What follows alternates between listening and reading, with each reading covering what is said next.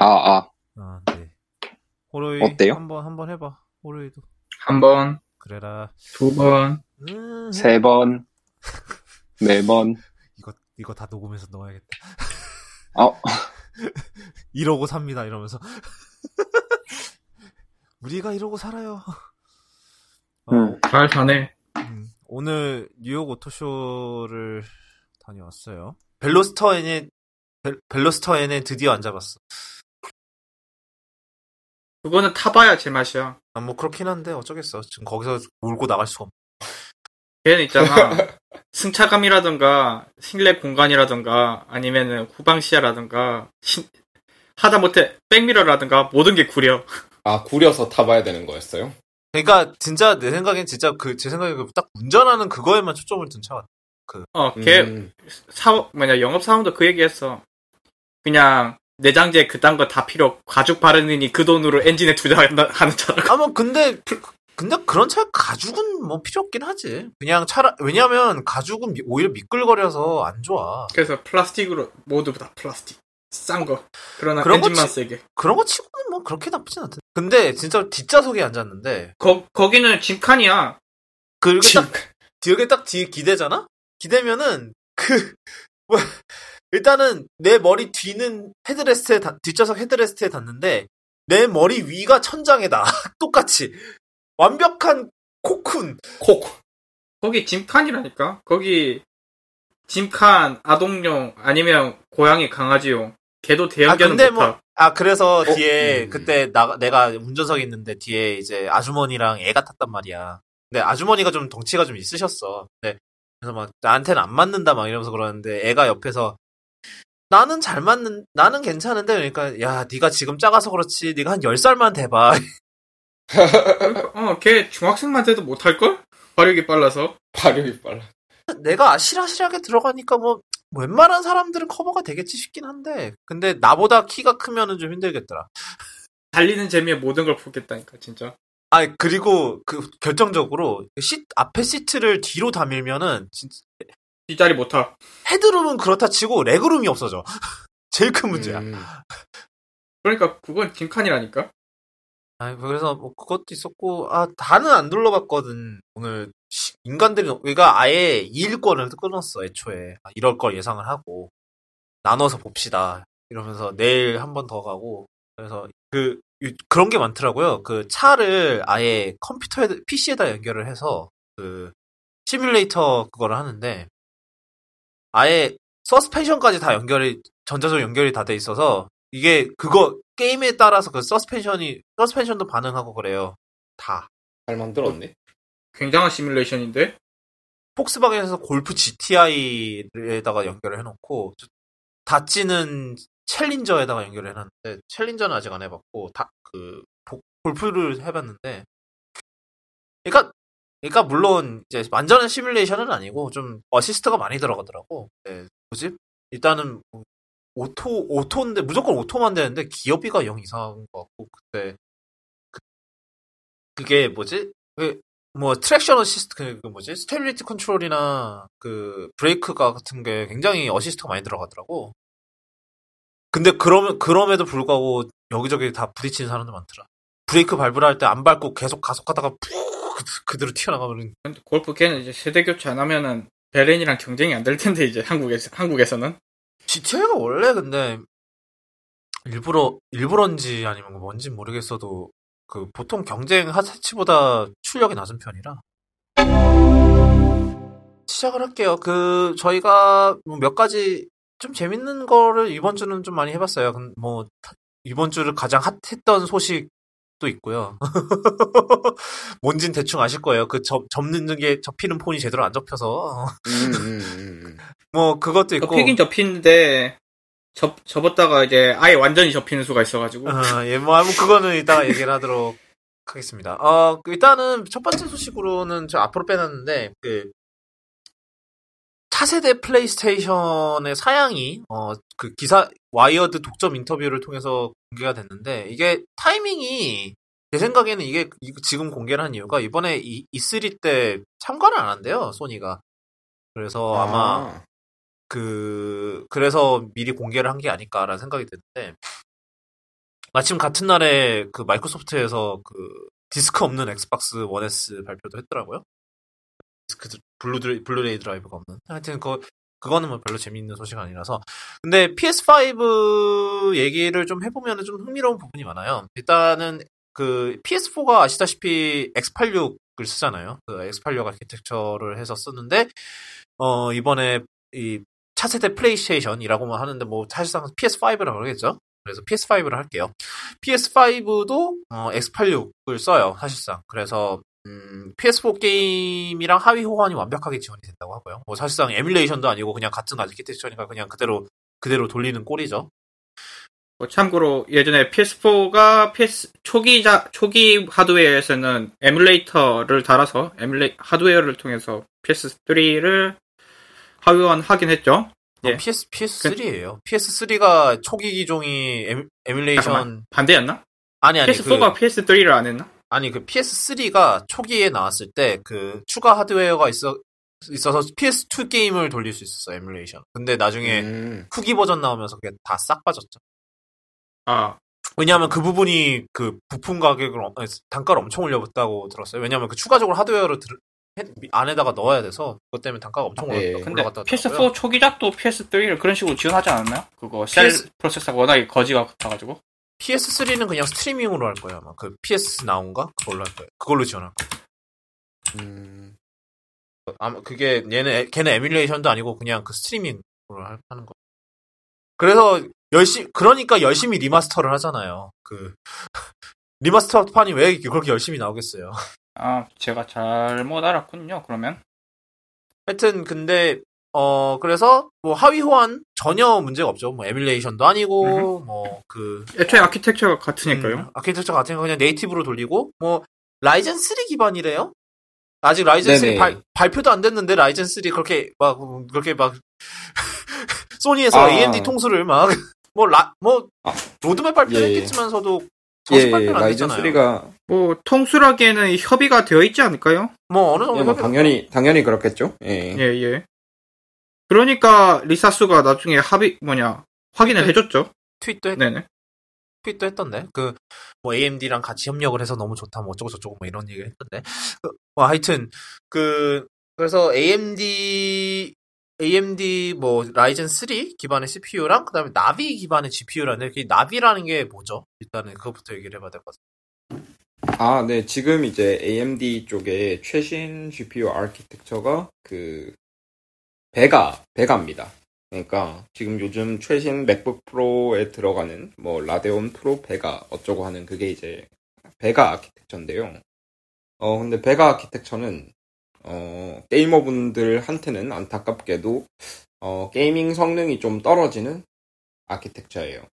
그러니까 사실 베가가 처음 나올 때 뭐 L2 캐시를 뭐 통합하고 뭐 이런 어쩌고저쩌고 뭐 많은 걸 한다 해서 사람들이 기대를 좀 했었는데 막상 나와보니까 베가의 게이밍 성능이 시원찮더라. 그러니까 그 연산 성능에 비해서 이거는 사실 AMD 종특이기도 했는데 이번 베가에서 좀 더 심했거든요. 거기다 베가 이제 최신 이제 베가 64 이런 애들은 HBM 메모리 달고 나왔는데도 불구하고 뭐 이제 그게 좀 게이밍 성능이 떨어지는 그런 모습을 보여줬었는데, 나비 같은 경우에는 이제 좀 그런 문제를 어느 정도 해결하고 나오지 않을까 하는 기대를 좀 갖고 있기 때문에 거기다 이렇게 플스나 이런 데 들어가기도 하고요. 네, 그래서 그런 기대를 좀 가지고 있습니다. 그러니까 그냥 간단하게 말하면 AMD의 차세대 이제 그래픽 카드 아키텍처 이름이 나비다. NAVI, 나비다. 그렇게 생각하시면 될 것 같습니다. 나비가 버터플라이든지 아니 내비게이션인지. 버터플라이의 가능성은 그럼 내비게이션이네. 예. 내비게이션이겠죠? 예. 아니면 아바타의 나비족이든지 뭐 어찌됐든. 하여튼 뭔가? 거기까지 하죠. 일리타.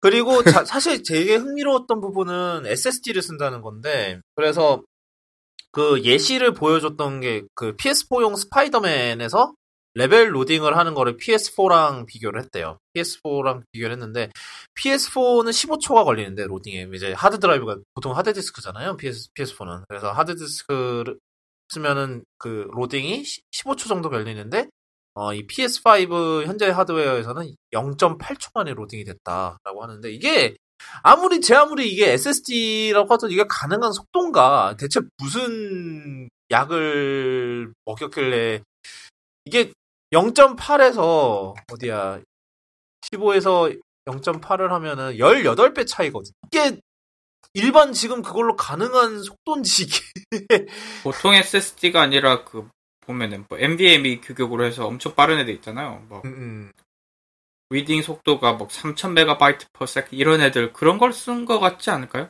그런 걸 쓴 거 아닐까요? 그런 걸 썼을지는 확실치 모르겠... 않은데, 예. 그런 걸 썼다면 가능하진 않을까?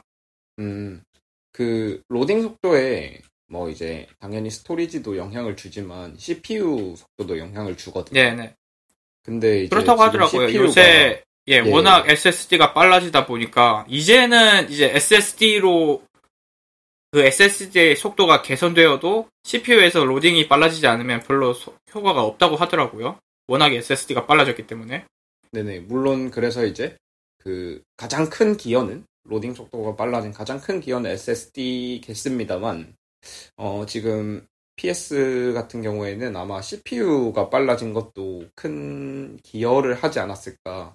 근데 이런 걱정도 있죠. 만약에 SSD를 썼다. 그건 다 좋아요. SSD 다 썼는데 만약에 막 1TB 지금은 PS4나 엑스박스 1이나 다 1TB가 기본이거든요. 1TB를 기본으로 주는데 이만큼의 SSD를 넣으면은 이게 단가가 얼마나 쳐솟을 건가, 가격이. 뭐, 그러니까 지금 인터뷰에서 얘기가 나온 걸로 따르면은 좀 가격이 올라가긴 올라갈 거다라고, 초기 가격은 뭐, 그 PS4보다 비쌀 거다라는 얘기를 하긴 했대요.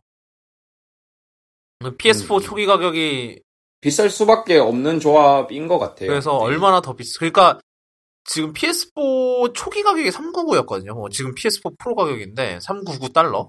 근데 그러면 이게 초기 가격이 $500는 나올 거라는 건가? 499 이런 식으로 나올 건가? 이렇게 콘솔 물론 이제 막 게임용 PC 이런 거랑 비교하면은 여전히 싼 가격이긴 한데 조금씩 가격이 오르고 있긴 하죠. 아니면 549 이럴 수도 있고. 지금 사실 차세대 PS4가 언제쯤 나올 거라고 예상하세요? PS5? 내년. 저는 내년. 그러니까 내년이라고 따지면 지금 이제 소니에서 대략 발표한 이 스펙이 그때 이제 메인스트림 PC한테도 전혀 꿀리지 않는 엄청 그러니까 좀 고스펙이라고 해야 되나? 저는 그렇게 생각을 하는데 일단 뭐 지금 PS4랑 비교하면 엄청나게 차이 나는 거는 물론이고 그래서 아마 가격 상승은 좀 있을 수밖에 없을 것 같아요. 지금 사실 CPU가 지금 PS4 같은 경우엔 제교? 그거 쓰고 있는데 걔가 뭐냐면 그 AMD가 암흑기에 있을 때 아직까지 젠이 등장하기 전 암흑기 그 아무도 AMD를 사지 않는 그런 시기 때 이제 있었던 CPU 아키텍처예요. 그 막 불더저라고 그 막 앞부분은 코어가 하나, 막 뒷부분은 코어가 2개 이러면서 뭐 2코어 1 모듈? 뭐 이런 식으로 막 광고를 하던 친구인데 어쨌든 간에 그 친구가 많이 약해요. 그러니까 지금 젠이나 아니면 인텔 CPU들이랑 비교했을 때 많이 약한데 그거 8코어가 들어가 있다가 이제 젠3 8코어가 들어간다는 거는 엄청난 차이거든요. 코어 개수는 똑같은데 성능은 2배 이상 차이 나는 뭐 그 정도가 되는 CPU 성능 차이기 때문에 사실 저는 이 부분이 좀 중요하다고 생각해요. GPU는 원래도 사실 그 PC 메인스트림에는 급이 맞는 GPU가 갔었는데 CPU가 좀 약하다고 평가를 받았는데 CPU가 이제 강해졌으니까 아마 게임 제작사들이 좀 더 많은 시도를 할 수 있지 않을까. 그런 얘기를 어디서 들은 적 있거든요. 게임 제작사가 이제 PS4랑 엑스박스 둘 다 이걸 쓰니까 그 CPU 성능 한계가 있어서 자기네들이 하고 싶은 시도들을 못하는 경우가 있다고 얘기를 좀 하더라고요. 그러니까 CPU가 못 버티면 이제 프레임이 완전 박살이 나는 거니까. 내년이라고 예상을 하는 이유가 일단은 첫 번째로 이미 지금 개발 킷이 넘어갔대요. 개발사들은. 그렇다는 것은 뭐 이만큼 이제 하드웨어 완성은 됐다는 소리고 그리고 지금 PS4로 나온다고 발표된 독점 게임들 좀 몇 개도 PS5 동시 발매를 할 거다라고 했는데, 그렇다는 것은 뭐, 그러니까 내년 정도를 생각을 해볼 수 있는 거죠. 예를 들면은 뭐, 데스 스트랜딩, 코지마 히데오의 아직도 대체 뭔 게임인지도 모르겠는 그거 있고, 그 다음에 라스트 오브 어스 2, 또 아마 지금 출시일이 안 났어요 아직도. 그래서 옛날에 생각해보면 옛날에 라스트 오브 어스도 PS3 끝자락에 나와서 PS4 나왔을 때 리마스터판이 나왔었거든요. 그래서 아마 비슷한 아예 이번에는 PS4용, PS5용 동시 발매를 추진을 하려는 것 같은 분위기가 있는 것 같고, 아마 내년쯤에 다 엑스박스 1하고 PS4하고 다 세대 교체가 되지 않을까 하고요. 게임 얘기를 하는 김에 제가 까먹고 에피소드 노트에는 안 넣어놓은 것 같은데, 애플 아케이드 관련 기사가 나왔었는데, 이게 흥미로운 부분이 꽤 있어서 한번 얘기를 해보자 하는데, 일단은 애플이 애플 아케이드에 한 5억 달러 정도를 투자를 하고 있대요. 그래서 꽤, 이게 뭐 게임 하나당 거의 수백만 달러를 개발비를 투입을 하고 있다라고 얘기했는데, 예전에도 저희가 예상을 했듯이 애플이 어느 정도 개발비 지원을 하지 않겠냐라고 예상을 했는데, 역시나 엄청나게 돈을 들이붓고 있어요.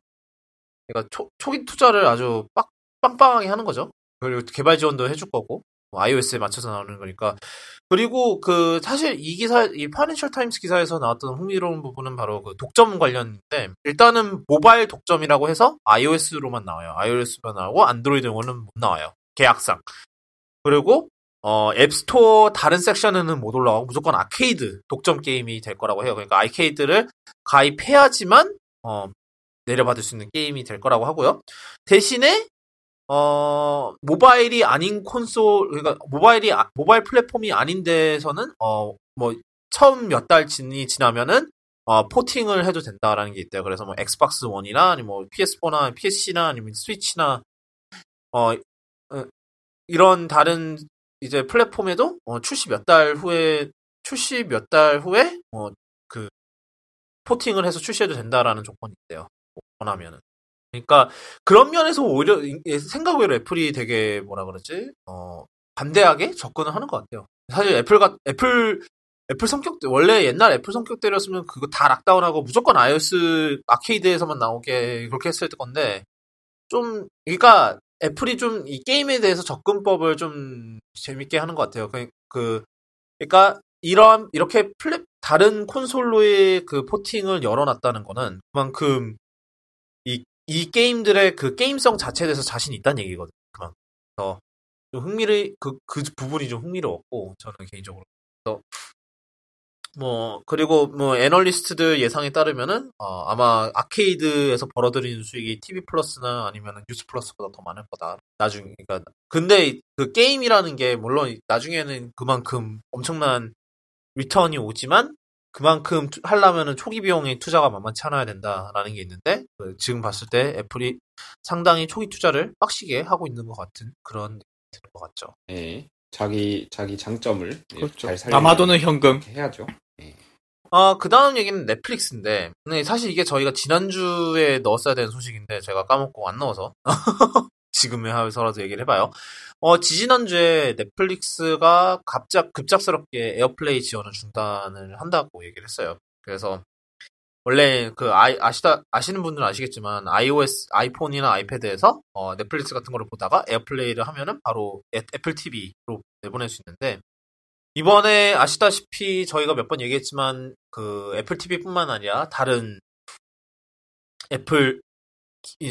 다른 TV들, 삼성 TV나 아니면 LG TV 이런 에어플레이 2로 지원을 하게 됐는데, 그러니까 넷플릭스에서 된 이유는 이거예요. 그러니까 애플이 그거를 안 준대요.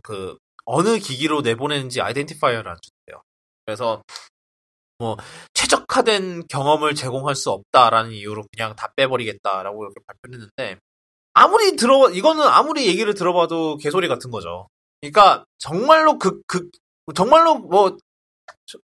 좀 포괄적인 개념에서 봤을 땐 그 말이 맞을 수도 있어요, 하다못해.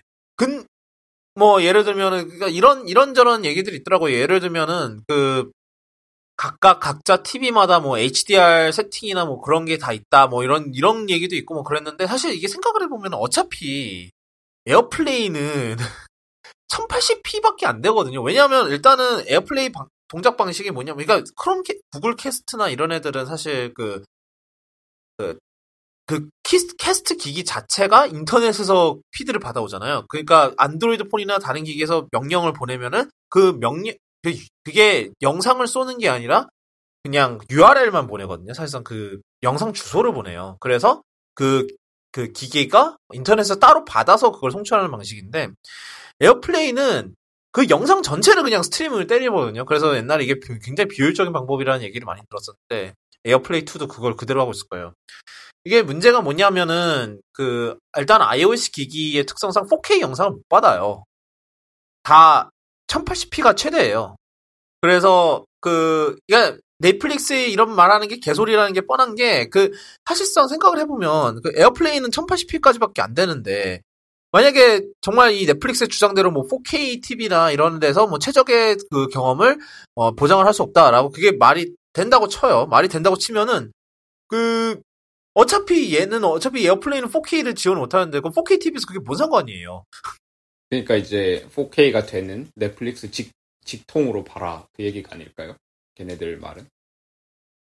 근데 만약에 그렇게 그거 사실이라고 쳐도 4K에서 그걸 빼버린 그러니까 여태까지는 잘 지원해오다가 어차피 애플 TV 연결해서 하는 거는 그거를 잘 지원해오다가 갑자기 에어플레이가 다른 TV에도 지원되니까 그걸 빼버린 거잖아요. 그러니까 애플 TV에 에어플레이를 보내는 거랑 그냥 TV에 에어플레이를 보내는 거랑 뭐가 다르냐는 거죠. 그래서 제 생각에는 그래요. 이게 지네들이 데이터를 못 수집을 하니까 그래서 뺀 게 아닐까. 왜냐하면 옛날에 만약에 에어플레이를 했다 그러면 무조건 애플 TV에만 간다는 걸 아니까 그렇게 해서 데이터 수집을 했는데, 이제는 이게 어느 TV로 가는지 추적이 안 된다. 에래? 그래? 그러면 데이터 수집 못 하는 거잖아요. 시청자 데이터 수집을 못 하는 거니까. 그럼 빼버리는 거지. 그리고 애플이랑 신경전 하는 걸 수도 있을까요? 애플이 이제 걔네들이 직접적인 경쟁자가 되는 거잖아요. TV 플러스 때문에? 아니, 근데 정말로 넷플릭스가 TV 플러스의 위협을 느낄까요? 인간적으로? 그거의 위협을 느끼기 전에 디즈니가 더 급해서 걔들은. 그러니까 디즈니 플러스가 더 큰데 지금 당장은. 근데 하긴 디즈니도 굳이 자기네들 앱을 안 만들고 그렇게 할 이유는 없어 보이긴 하는데. 글쎄요. 그럴 수도 있고. 사실 그래서 이게 넷플릭스가 대체 왜 그걸 지원을 중단했는지 알 수가 없는 거예요. 그래서 뭔 이유로 했는데.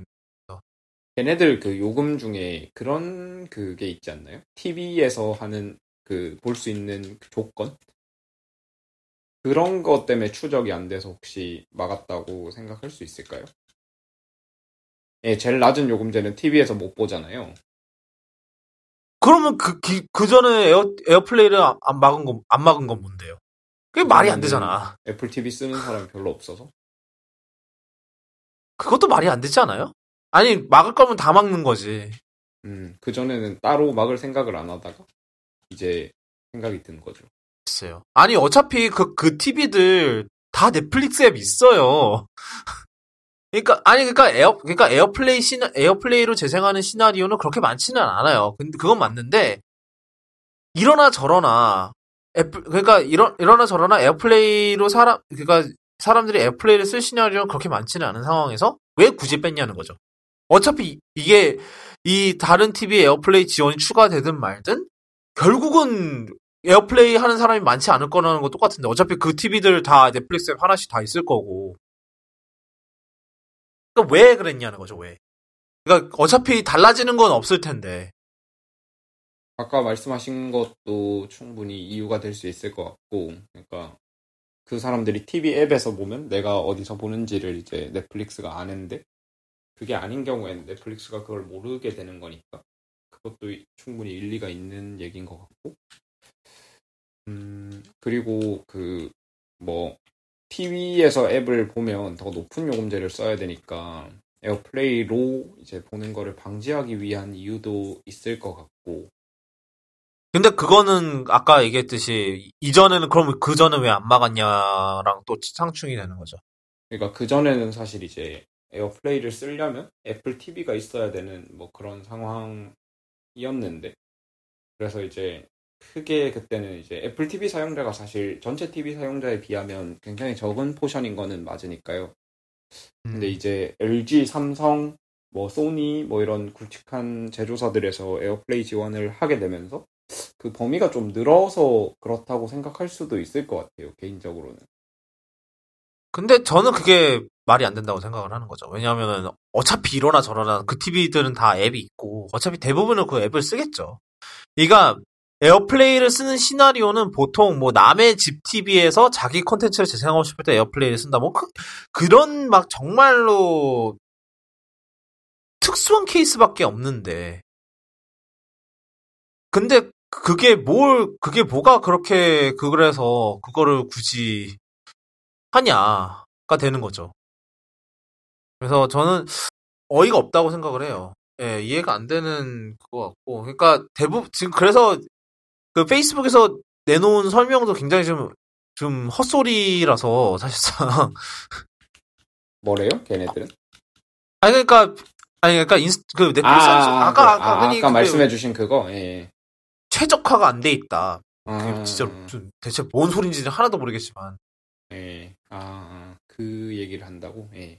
그래요. 그러니까 그렇게 상황이 많이 달라지는 건 없을 건데 그냥 이게 괜히 그러니까 아마 제 생각에 넷플릭스는 그냥 조용하게 빼고 싶었던 것 같은데 그게 근데 하필이면 뭐 맥루머즈인가 거기서 먼저 눈치를 챈 모양이더라고요. 그래서 그게 갑자기 그렇게 크게 왜냐하면 어차피 에어플레이 사용하는 사람 별로 없으니까 이렇게 조용히 빼면 아무도 모르겠지라고 생각을 한 것 같아요. 근데 그 하필 걸렸죠. 그래서 아마 그래서 PR을 제대로 못한 것 같은데 뭐 그러니까 아마 PR도 이 결정은 몰랐을 가능성이 크긴 해요. 그랬는데 갑자기 PR에서 아니 이게 대체 뭡니까? 그러니까는 그냥 됐어. 잘 알아서 잘 알아서 잘 알아서 수습하게나 이랬겠지. 근데 그게 네가 월급을 받는 이유다. 뭐 이러면서. 근데 요즘 그런 거 치곤 PR을 너무 못했는데. 뭐 요즘 그게 계속 돌아오는 테마긴 하지만 모든 IT 기업이 요즘 PR을 못하죠. 하여튼. 그 다음 얘기는 그 에어팟 얘기, 뭐 정확하게는 에어팟 얘기는 아닌데 지난번에 그러니까 몇 주 전에 그 아마존에서 그 에어팟 대항마 이렇게 그러니까 사실상 그 알렉사를 직접 틀을 수 있는 무선 이어폰을 아마존에서 준비하고 있다. 그러니까 에어팟이랑 비슷한 컨셉의 그런 얘기가 있었는데 근데 이번에 마이크로소프트에서도 비슷한 걸 준비하고 있다라는 게 있어요. 그래서 이름이 서피스 버즈인데 이거는 삼성에서 좀 흠터레스팅한 이런 게 나 하여튼 근데 저는 이게 둘 다 생각을 해보면 이게 별 의미가 없는 것 같거든요. 왜냐하면은 에어팟의 가장 큰 장점은 사실상 iOS랑 맥OS랑 얼마나 타이트하게 묶여 있냐. 그게 사실 가장 큰 포인트인데 아마존은 뭐랑 연결할 건데 파이어폰 망한 거? 윈도우랑? 아니면 안드로이드랑 뭐 연결하게 만들 수도 그러니까 있겠죠. 네. 앱을 해서 앱을 막 안드로이드 시스템 안에 막 긁어대는 커스텀 앱을 만들 수 있긴 하겠는데 그래도 모르겠어요. 그리고 지금까지 알렉사를 지원하는 헤드폰이 이어폰들이 없었던 것도 아니고 예를 들면 보스 QC35가 아마 제 생각엔 알렉사 지원할걸요. 그리고 아마 소니 그것도 지원을 하긴 할 건데. 그건 구글 어시스턴트만 하나? 근데 그러니까 일단 그래요. 알렉사는 그래도 있으니까 그렇다 쳐. 근데 서피스 버즈는 진짜로 얘는 진짜 뭐지 싶은 그러니까 그러니까 둘 다 이렇게 만드는 다 나름의 그 이유가 있겠죠. 근데 에어팟이 왜 성공을 했는지 그거에 대해서 지금 잘 생각을 하고 이게 움직이는 걸까라는 생각이 들더라고요. 그냥. 근데 저는 이제 에어팟이 성공한 이유를 그러니까 iOS와 찰떡궁합 뭐 그런 것도 없지 않았다고 보지만 그냥 처음으로 만들어진 그냥 사용할 만한 그러니까 쓸만한 품질의 완전 무선 이어폰 이 에어팟 그 성공의 핵심이었다고 보거든요. 그러니까 음질도 좋고 또 이제 완전 무선 이어폰 더벌즈 예. 편집장은 에어팟 품질 쓰레기라고 생각하더라고. 아 뭐 그건 개인이 이제 어떤 그건 개인 차이고. 아니 뭐 그렇긴 한데 하여튼 음색 근데- 예. 개인이 어떤 음색을 좋아하느냐에 따라서 이제 그 달라질 수 있는 건데 어쨌든 뭐 그 플랫한 그거 보고 뭐라 그러죠? 그게 기억이 안 나네. 모니터링 하는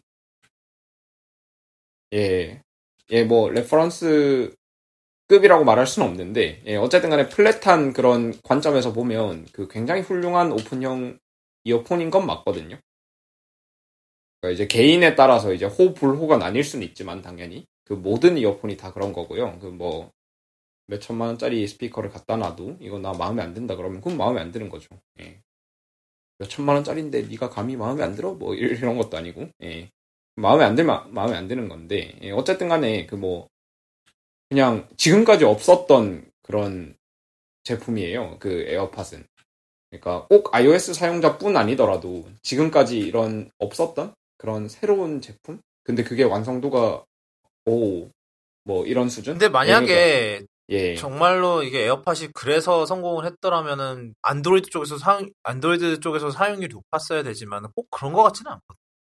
그 안드로이드 그러니까- 쪽도 초창기에는 좀 사용을 했을 거예요. 요즘은 그 이제 에어팟이 모든 이제 그 혁신 제품이 나오면 이제 그 후에 이제 따라서 이제 만드는 그 혁신 제품의 장점과 이제 추가적인 자기네들 뭐 그런 걸 얹어서 나오는 그 이어폰들이 많아져서 그렇지 안드에서 에어팟 쓰는 사람도 꽤 많았어요. 그러니까 물론 iOS만큼은 아니지만 제가 예전에 에어팟을 하나 샀다가 잠깐 이제 돈이 급해서 판 적이 있었는데 그때 이제 에어팟 구하기 어려울 때라서 제가 산 가격 그대로 팔았는데 그때 사실 맞아요. 그때 시세는 그 원 가격보다 더 높았는데 저는 이제 그렇게 팔지 못하겠더라고요. 그래서 이제 그냥 산 가격 그대로 올리니까 한 3초 만에 3명? 2명인가가 전화 오고 막 그랬었는데 진짜 놀랐어요, 그때. 어쨌든 그때 이제 사가셨던 분이 갤럭시 이용자였거든요. 그래서 저는 그래서 이제 그 뒤에도 뭐 보니까 안드로이드에서 에어팟 쓰는 사람도 꽤 있는 것 같더라고요. 그리고 이제 iOS 쪽에서 이제 사용자가 더 많은 건 물론 iOS랑 잘 그 매칭되는 그런 장점도 분명히 있지만 iOS를 쓰는 사람들은 기본적으로 애플이 새로 뭘 내놨다 그러면 더 관심을 가질 가능성이 높은 사람들이잖아요. 그런 효과가 이렇게 막 여러 개 합쳐져서 생긴 게 아닐까. 근데 예. 근데 그거라도 정작 그게 정말 이유였다고 하더라도 예. 아마존이나 마이크로소프트가 이걸 만들어서 얻는 게 뭐냐는 거. 결국 돌아오는 문제는 그거예요. 그러니까 예를 들어 뭐 그래요. 뭐 아마존이 만드는 거는 뭐 알렉사를 뭐 귀 속에서 바로 알렉사를 불러라 뭐 이런 거의 수는 있겠어요. 마이크로소프트는 뭘까요? 코타나를 부르는 거? 코타나? 웨어러블 한국에서 시장을 그냥 놓칠 수 없다? 뭐 그런 정도 느낌 아닐까요? 그러니까 아니 저는 서피스 헤드폰 내놨을 때도 왓더 이랬거든요. 그냥 그렇게 지나갔잖아요. 서피스 헤드폰도 뭐 그게 사실 뭐 특출나게 뭘 제공하는 건 없었잖아요. 사실 막 그것도 300 몇 불 그것도 제 기억에 막 그것도 거의 350불 했던 걸로 기억하거든요. 그러니까 막 소니 그 1000X M3랑 그리고 뭐 보스 QC30랑 완전히 똑같은 가격이었는데 그래서 뭐 그것도 딱히 뭘 특출나게 뭘 제공하는 건 아니었고 그러니까 이거는 사실상 뭐 정말로 닥터몰라님 말씀 따라 뭐 그냥 이 하이프 트레인에 타보겠다라고 해서 하는 거는 아닐 거예요. 왜냐하면 만약에 그 에어팟 그 하이프 트레인에 같이 편승을 해서 만들었으면은 제 생각에는 작년에 나왔어야 되거든요. 작년이나 재작년에 나왔어야 돼. 네, 그러긴 너무 늦었죠. 이거는 뭔가 딴 거를 하는 이유로 하는 것 같기는 한데 뭐 아마존은 그렇다 쳐요. 알렉사가 워낙 하고 하니까 뭐 그렇다 치는데 마이크로소프트는 왜 하는 걸까요? 이게 뭔가 우리도 할 수 있다? 우리도 저거 해보자. 쟤네들이 하는데 우리가 안 한다는 건 그렇게 해서 나온 게 윈도우 폰 아니었나요? 뭐 망할 수도 있죠, 또. 아니, 뭐, 그러니까, 사실, 이게 뭐, 윈도우 폰만큼의 뭐, 망하는 거, 뭐, 그런 거는 아닐 것 같기는 한데, 그러니까 이게 뭐, 요즘 이제 그러니까 제가 이게 너무 늦었다고 하는 이유가, 이제는 다른 완전 무선 이어폰이 너무 많아요. 예, 그건 그렇죠. 이제는 이제 에어팟 때랑은, 에어팟 때랑 너무 달라졌어요. 심지어 이제는, 뭐, 뱅에올룹슨도 만들고 있고, 또 어디 제나이저도 만들고 있고, 막 다 만들잖아요. 이렇게 만지 꽤 됐어요. 한 2년 됐나? 3년 됐나? 이번에 두 번째 모델 나왔잖아요, 최근에. 하여튼, 그러니까 제가 하는 말은, 그러니까, 뭐 그러니까 에어팟에 그게 편승을 해서 나왔으려면은, 이미 한 2년 전에 나왔어야 돼. 1, 2년 전, 그러니까 작년이나 재작년에 나왔어야 돼요. 왜냐면, 에어팟이 2016년 말에 나왔는데. 그러니까 이거는 뭔가 에어팟에 편승해서 나온다고 하기엔 너무 늦게 나오는 거고. 왜냐면은 이미 다른 경쟁 제품이 엄청나게 많은데. 그러니까 뭐 삼성도 갤럭시 버즈 만들지, 원플러스에서도 뭐 만들지 않던가? 원플러스가 아니라 화웨이에서만 만든다. 화웨이에서도 뭐 만들고. 그러니까, 그리고 뭐 구글도 픽셀 버즈 그거 처참하게 망했지만, 그것도 만들고, 픽셀 버즈 나왔고 막 이랬는데, 그러니까 픽셀 버즈, 화웨이 거, 뭐 갤럭시 버즈 다 공통점이 뭐예요? 다 폰이 있잖아요. 그러니까 폰에 쉽게 연결할 수 있다라는 장점이 있잖아요. 물론 에어팟은 거기에서 한 줄 더 떠서 뭐 아이패드랑 맥에서도 한꺼번에 제대로 쉽게 연결할 수 있다 이런 장점이 있는데, 그러니까 마이크로소프트랑 아마존이 그걸 레버리지 할 게 없다는 거죠. 그거를 이용할 수 있는 게 없잖아요. 아마존은 알렉사밖에 없고, 그리고 마이크로소프트는 윈도우밖에 없잖아요. 근데 PC는 생각해보니까 블루투스 안 되는 PC가 훨씬 많지, 참. 그것도 문제고, 아니, 일단 그게 1차적 문제예요. 그게 1차적 문제고, 2차적 문제는, 그러니까 애플 기기를 여러 대 소유하는 거는 당연히 가능한데, PC를 여러 대 소유하는 경우는 많지는 않거든요? 뭐, 하다 못해 잘하면 잘하면 그래요. 데스크탑 하나씩 있을 수 있겠는데, 뭐 아까 데스크탑을 말씀하신 대로 블루투스 없는 경우도 태반이고. 그리고 사실 이런 무선 이어폰은 어디서 가장 많이 쓰겠어요? 밖에서 제일 많이 쓰겠죠. 밖에서 뭐에 연결해서 쓰겠어요? 스마트폰에 연결해서 많이 쓰겠죠. 그러니까 이 플랫폼이 없는데, 사실상. 사실 갤럭시 버즈랑 화웨이에서 나오는 것도 삼성폰 이라는 장점이 있어서 그래도 그나마 가능한 건데. 그러니까 에어팟이 가지는 플랫폼 차원, 자사 플랫폼 차원에서는 지원은 좀 기대하기가 힘들잖아요, 사실. 네. 그런 거는 어렵죠, 당연히. 예, 그러니까 아무래도 안드로이드니까. 그러니까 마이크로소프트나 아마존이나 입장에서는 할 게 없다는 거죠. 뭐 아니면 그렇게 할 수도 있죠. 성공하려면 막 대륙의 실수 비슷하게 MS의 실수 이러면서 엄청나게 싸게 내놓는다든지 좋은 품질이 됐거든요. 예. 근데 서피스 헤드폰 설례를 봐서는 안 그럴 것 같고 349 똑같이 $350로 내는. 그러니까 MS 실패 많이 하니까요. 또 실패 기록 하나 쓰겠죠. 만약에 별 다른 게 없다면. 예. 실패라기보다는 삽질이라고 그러죠.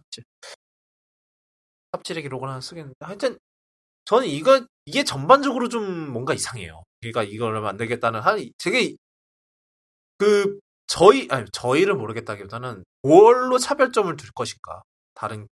그러니까 이렇게 늦게 이 시장에 진입을 할 거면은 차별점이 있어요. 근데 딱 봐도 지금 차별점이 없어요. 같은 소리만 계속 하는 것 같으니까 다음 걸로 넘어가도록 하죠. 그 다음 얘기는 라이카 얘기인데, 이번 주에 갑자기 라이카가 중국 만리방화벽에서 검열이 되기 시작했다고 했어요. 검열이 시작되는데, 그 이유가 뭐냐면은, 이제 천안문 사건을 가지고, 그거를 극화한 광고를 만들었대요. 왜냐하면, 아마 제가 알기로는 천안문 사건 사진 중 하나가 아마 라이카 카메라를 찍혔나봐요. 라이카가 그런 거 유명하니까, 옛날 그 역사적 순간을 담은 카메라로 유명하니까. 근데 그 천안문 사건 건드리면은 그 곰돌이푸 심기 제대로 건드렸죠. 가만 안 있죠. 곰돌이푸. 예, 곰돌이푸는 참고로 우리 시진핑 주석을 얘기한 거고요. 시진핑 주석을 곰돌이푸라고 한다고 해요. 그래서 아마 이제 쿠도캐스트 중국에서 검열될 겁니다. 근데 어차피 괜찮아요. 어차피 지금 그 애플 팟캐스트 기록 보니까 중국에서 듣는 사람 없어요. 근데 하여튼 다 검열이 됐대요. 라이카라는 단어 자체가 완전히 다 검열이 돼버렸대요. 이제 소셜 미디어에서 못 쓰게. 근데 이게 딱 하나 아주 작은 문제가 하나 있어요. 그 화웨이 있잖아요. 예. 아. 화웨이가 라이카에서 라이센스를 받아서 네, 카메라가 이제 화웨이 스마트폰 카메라가 라이카에서 라이센스를 받는데 뒷면에 그 모든 거를 다 긁어서 지워야 되게 생겼어. 이제 화웨이 아마 지금쯤 불똥 지금 난리 났을 거예요. 이걸 어떻게 해야 되나, 지금. 일단 홈페이지에서 지워야 되고요. 뭐 아마 중국 사이트에서 다 진짜 지금 지원나 들어가 볼까? 화웨이 다 CN이라고 하면 나오나? A few moments later. 아직 P30에 옆에 라이카 로고가 붙어 있어요. 오. 메이트 X 옆에도 라이카 로고가 붙어 있어요. 여기 아주 용감하시네, 이분들. 당의 결정에 불복하는 건가, 얘들? 굉장한데? 어디로 가시는 거 아니에요? 저기 계시는 분들? 아, 이미 가 있어서 미처 못 지우는 걸 수도 있어. 너 이 자식. 네. 그래라. 코로 중국에는 설렁탕. 중국은 코로 마라탕을. 더 심한데? 네. 더 심한데? 아니, 더 맵잖아요, 그거. 훨씬 설렁탕보다. 그거 들어가면 아마 진짜 죽지 않을까? 예.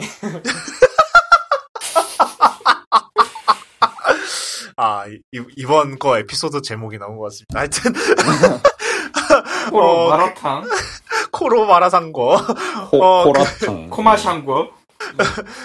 근데 하여튼, 이거 라이카, 화웨이 입장에서 지금 난리 났을 거예요. 이걸 어떻게 해야 되나. 어차피 뭐, 해외 광고는 문제가 없죠. 뭐, 해외에서는 뭐, 라이카 이름 쓰든 말든 상관이 없는데, 중국 내 광고가 문제지, 사실.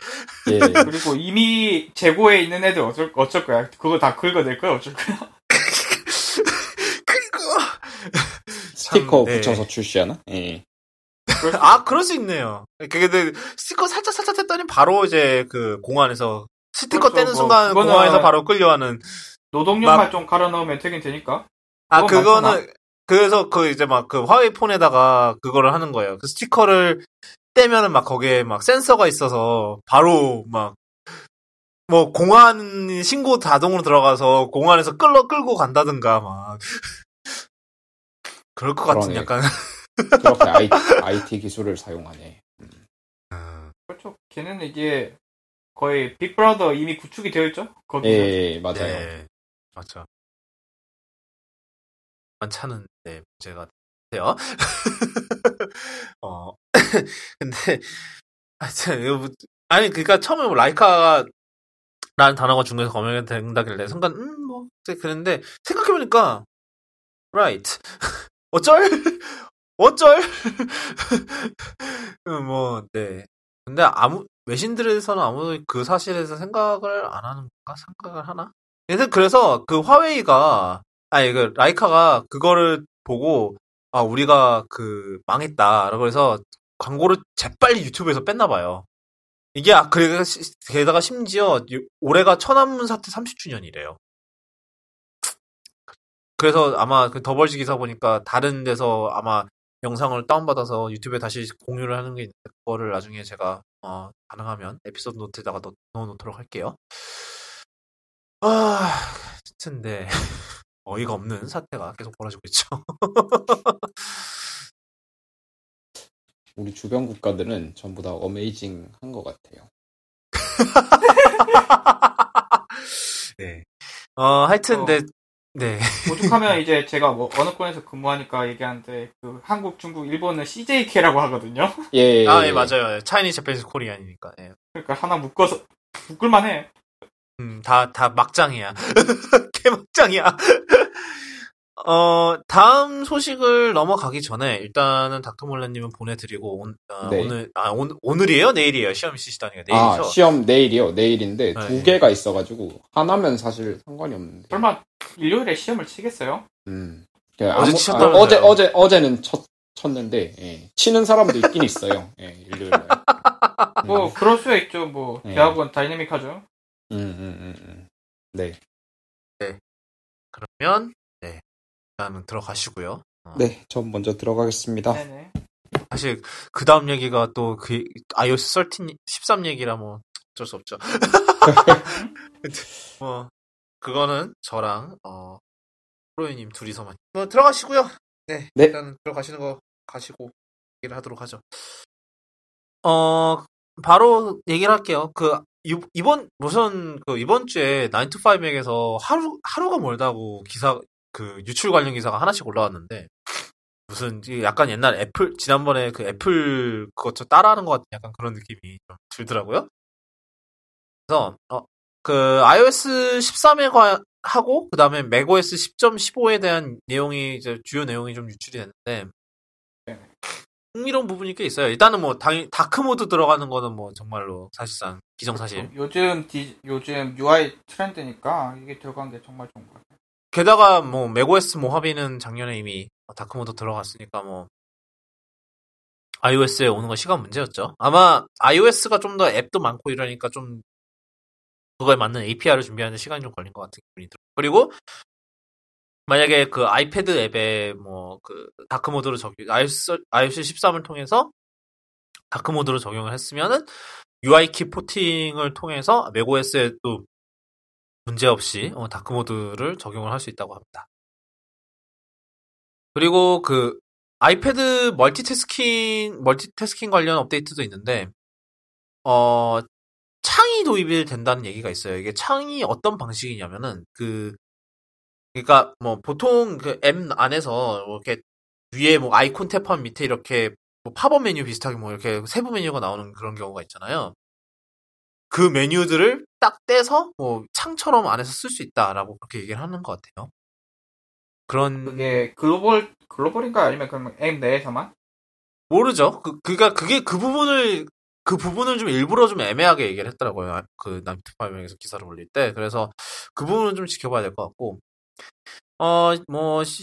그리고 저는 이거 개인적으로 굉장히 환영합니다. 그 아이패드 사파리의 데스크톱 우선 모드라고 해서 이게 뭐냐면은 보통 아이패드에서 뭐 네이버나 이런 사이트 보시면은 무조건 이게 네이버가 모바일인 거를 인식을 해서 그게 iOS라는 거를 먼저 인식해서 모바일 버전을 불러오는 경우가 꽤 있어요. 다른 뭐 굳이 여기 아니더라도 다른 웹사이트도 많이 그러는데 아예 이제 iOS 13의 아이패드 사파리는 아예 데스크톱으로 먼저 우선적으로 불러오도록 커맨드를 보낸다고 하네요. 그거는 정말 개인적으로 환영할 만한. 저도 환영합니다. 이게 이 큰 화면으로 모바일 화면을 보고 있으면 진짜 답도 없게 크게 나오거든요. 그러니까 그걸 보면은 매번 짜증납니다. 그래서 일일이 들어간 사이트에서 이제 데스크탑 사이트 요청을 하면은 되는 데도 있고 가끔씩 안 되는 경우도 있어요. 그냥 URL을 지워야 다시 되는 경우가 있잖아요. 네, 있어요. 여러 번 하면 너무 귀찮은데 이렇게 애초에 설정이 생기면은 좋겠네요. 네. 그 다음은 이것도 환영하는 부분인데 서체를 설치를 할 수 있게 됐어요. 드디어 iOS에. 그래서 지금도 서체를 추가할 수는 있어요. 근데 이게 막 어떤 서드파티 앱을 통해서 막 프로파일을 설치를 해야 되거든요. 폰트 프로파일을. 근데 이제는 아예 제대로 된, 시스템 서체 추가 기능이 추가가 되고, 아마 그리고 이제 앱에서도 이거를 지정을 사용할 서체를 지정을 할 수 있고, 뭐 약간 삼성이랑 비슷하게, 갤럭시처럼 서체, 원하는 서체를 아예 시스템 서체로 사용할 수 있고, 뭐 이런 게, 지원이 되는 모양이에요. 만약에 이렇게 되면은 거의 맥OS보다도 기본 서체, 시스템 서체 지정이 더 쉬워지는 거죠. 왜냐하면 맥OS는 기본적으로 시스템 서체 지정이 쉽지는 않아요. 막 안에 건드려줘야 되고, 안에 라이브러리 폴더에서 뭐 건드려줘야 되고 그러는데, 이거는 굉장히 쉬워지는 거죠. 도리어. 그리고, 맥에서 아이패드로 디스플레이를 윈도우로 보낼 수 있는 기능이 생긴다고 해요. 이름이 사이드카라는데 프로젝트명이. 그러니까 약간 뭐 루나 디스플레이나 아니면은 듀엣 디스플레이 같은 기능인데 시스템 OS 레벨에서 지원을 하는 거니까 그만큼 딜레이가 훨씬 덜하겠죠. 딜레이도 덜하고 만약에 OS 레벨에서 하는 거라면 이게 기존의 USB를 통해서 하는 그 디스플레이들은 이제 CPU 부하가 많이 걸리는데 이게 GPU 가속도 지원을 할지 만약에 해준다면 참 좋겠죠. 물론 이제 USB 3.0 쓰는 이제 아이패드 3세대에서는 그래픽 가속으로도 된다고는 해요. 된다고는 들었어요. 뒤에 디스플레이가. 그런데 두 번째 그래서 그게 또 흥미로운 게 애플 펜슬도 지원을 해서 사실상 신티크처럼 쓸 수 있는 되죠. 마콤 신티크처럼 아예 이미 있던 게 아스트로패드나 이런 걸로 사용할 수 있는 기능이 있는데 예를 들어서 포토샵을 아이패드에 띄워놓고 거기서 직접 이렇게 애플 펜슬로 이제 브러쉬를 한다던가 그런 게 가능해지는. 물론 딜레이가 관건이긴 하겠습니다만 시스템상으로 아예 시스템 레벨에서 지원을 하면은 그만큼 오버헤드가 좀 적어지니까 어느 정도 기대를 할 수 있는 부분인 것 같아요. 이런저런 기능 이번에 만약에 이게 다 사실이라고 하면은 정말로 큰 거죠. 아이패드 쪽에 특히 많이 네. 업데이트가 되겠네요. 제 생각에 여기 좀 몇 개 더 있어야 될 것 같은데 예를 들면 파일 앱에서 외장 디스크를 읽을 수 있다던가 그런 것도 좀 필요해 보입니다만 그건 좀 두고 봐야 될 것 같고요. 실제로 그거 지원을 제대로 할지. 그래서 이제 한 7주 정도 남았는데 WWDC까지 기대되는 이번 iOS 13은 특히 기대되는 부분이 많은 것 같아요. 그 다음 얘기는, 이거 또 애플 얘기인데, 이번 주에 갑자기 애플하고 퀄컴이 모든 고소를 취하했죠, 서로. 네네. 이게, 사실 이번 주가 본격적인 재판의 시작이어서, 서로 진짜 첫날까지는 재판 첫날까지는 했던 걸로 하거든요. 둘 다 처음에 입장문이 있는 거 뭐라 그러죠? 영어로 오프닝 스테이트먼트라 그러는데 갑자기 기억이 안 나네. 둘 다 뇌가 정지됐어요 지금. 갑자기 기억이 안 나. 저쪽은 통번역학과인데 지금 저분은 그래라. 하여튼 아마 재판 첫날도 하고 배심원 성명도 하고 다 했나봐요. 모두 진술? 예, 그런데 그러고 근데 나서 이게 번역이 다양해요. 아무튼. 네, 그러고 나서 다음날인가 다다음날에 갑자기 우리 그거 합니다. 합의했습니다라고 갑자기 날라왔는데 결국은 어떻게 보면은 애플 입장에서 이유는 결국 5G가 가장 이유가 컸죠. 5G도 그렇고 인텔 모뎀이 좀 미덥지 않은 것도 있고요. 근데 사실 지금도 그래요? 사실 제 생각에는 5G가 이렇게 빨리 도래를 안 했으면 애플이 어떻게든 버틸려고 그랬을 거예요, 사실. 왜냐하면은 옵션이 없는 건 아니니까 조금 어차피 덜 안 좋은 옵션이더라도 애플 입장에서는 그거를 수용할 그게 있었는데 인텔 거는 인텔 LTE 모뎀으로 충분하다고 생각을 했으니까. 근데 문제는 인텔이 5G 모뎀을 제대로 준비를 못 하고 있었다는 게 가장 큰 문제가 되는 거잖아요, 지금 사실상. 그 문제 때문에 결국은 애플이 5G 왜냐면 루머가 많이 돌았어요. 지난주에 인텔에서 데드라인 하나를 놓쳤다. 2020년까지 가야 할 그거를 하나 놓쳤다. 데드라인을 2020년에 5G 모뎀을 내놓기 위해서 지나가야 하는 마일스톤 하나 놓쳤다라는 루머가 나왔는데 그때 인텔은 2020년에 고객사에게 제대로 전달할 수 있다라고 얘기를 했는데 사실 그거를 부인을 하진 않았어요. 문제가 있다는 거를. 근데 애플 입장에서는 이게 영 못 믿었던 것 같아요. 그래서 다른 회사랑도 컨택을 해봤는데 삼성이나 미디아텍이나 이런 데를 다 해봤는데 둘 다 자기네들 거 만들기도 바빠 죽겠는데 삼성도 5G 지금 갤럭시 S10 5G랑 아마 나중에 나올 갤럭시 폴드 5G만 할 거예요 아마 제가 알기로는. 그것만 해도 벅찰 수 있다는 거죠. 예, 그렇죠. 그래서 그렇고 화웨이 루머도 돌았어요. 화웨이도 돌았었는데 화웨이는 아니라고 이번 주에 얘기를 했다 그러고.